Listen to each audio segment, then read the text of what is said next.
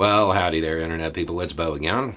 So today we are going to talk about the claims that are coming out of Russia. And these are actually in Russia, for once. We're going to go through what the claims are. We're going to go through whether or not they are fact, whether or not they are likely. We're going to go through what Ukraine says about it, and kind of try to determine whether or not this is plausible, possible, all of that stuff. And what it means if it is true.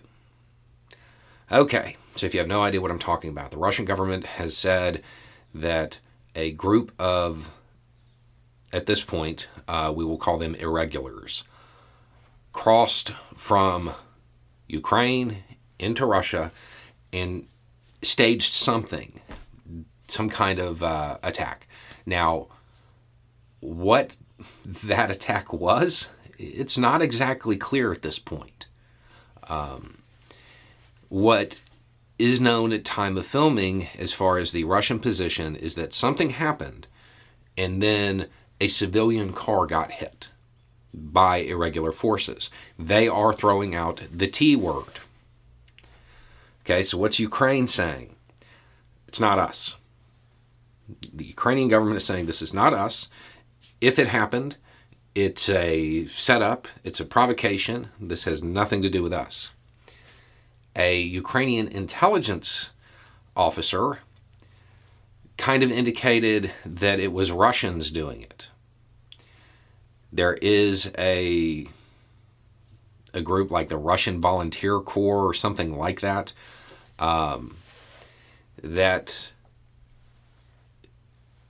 that appears to have at least said that they're engaging in crossing the border.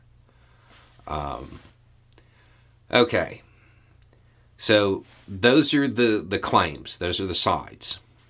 What's true? I generally don't believe anything just because Russian state TV says it. I need something more than that.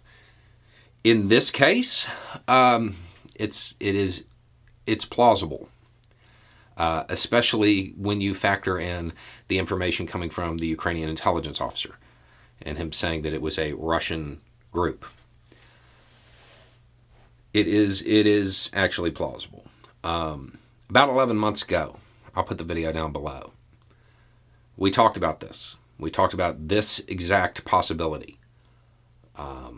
Russia engaged in a process called passportization, maybe.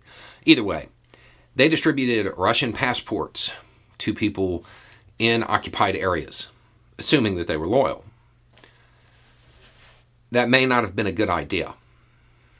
And we talked about in that video how that might be used by people who were engaged in this kind of behavior.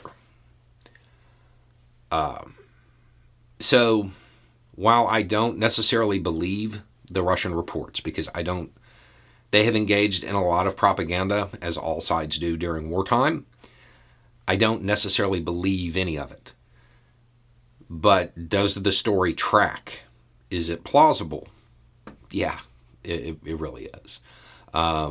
Using those earlier scales, yeah, moderate confidence, I would say. So, if it did happen, what's this mean? It's all bad. It's all bad for everybody. Generally, when groups like this emerge, they don't take into account civilians, and that's not good. That's not good. This is the type of thing that can definitely escalate the situation, depending on what it was, how big it was, how the world powers decide to react to it, whether or not Moscow really wants to apply that T word to it, and try to make that case, because that changes things. The Ukrainian government disavowing it right away, good. Their statement is that it didn't happen, it's a provocation, it's a setup. But the subtext of that is no matter what, it wasn't us.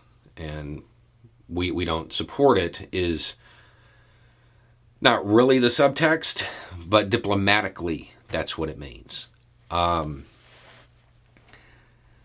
So at this point, it's incredibly early. Whether or not things went down the way anybody is claiming is still up in the air.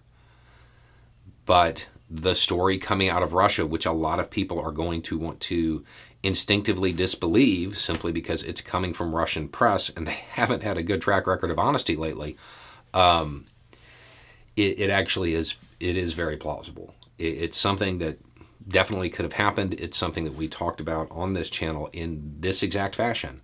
People with Russian passports crossing the border 11 months ago.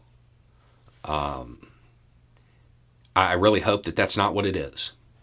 I really do, because once something like that starts, it tends to become cyclical, and it gets bad. It gets bad. And it goes back and forth, and once that starts, it's always the civilians that get caught up in the middle of it. They're the ones who pay the price. And it signals yet another devolving of the conflict into something that will last a very, very long time. Anyway, it's just a thought. Y'all have a good day.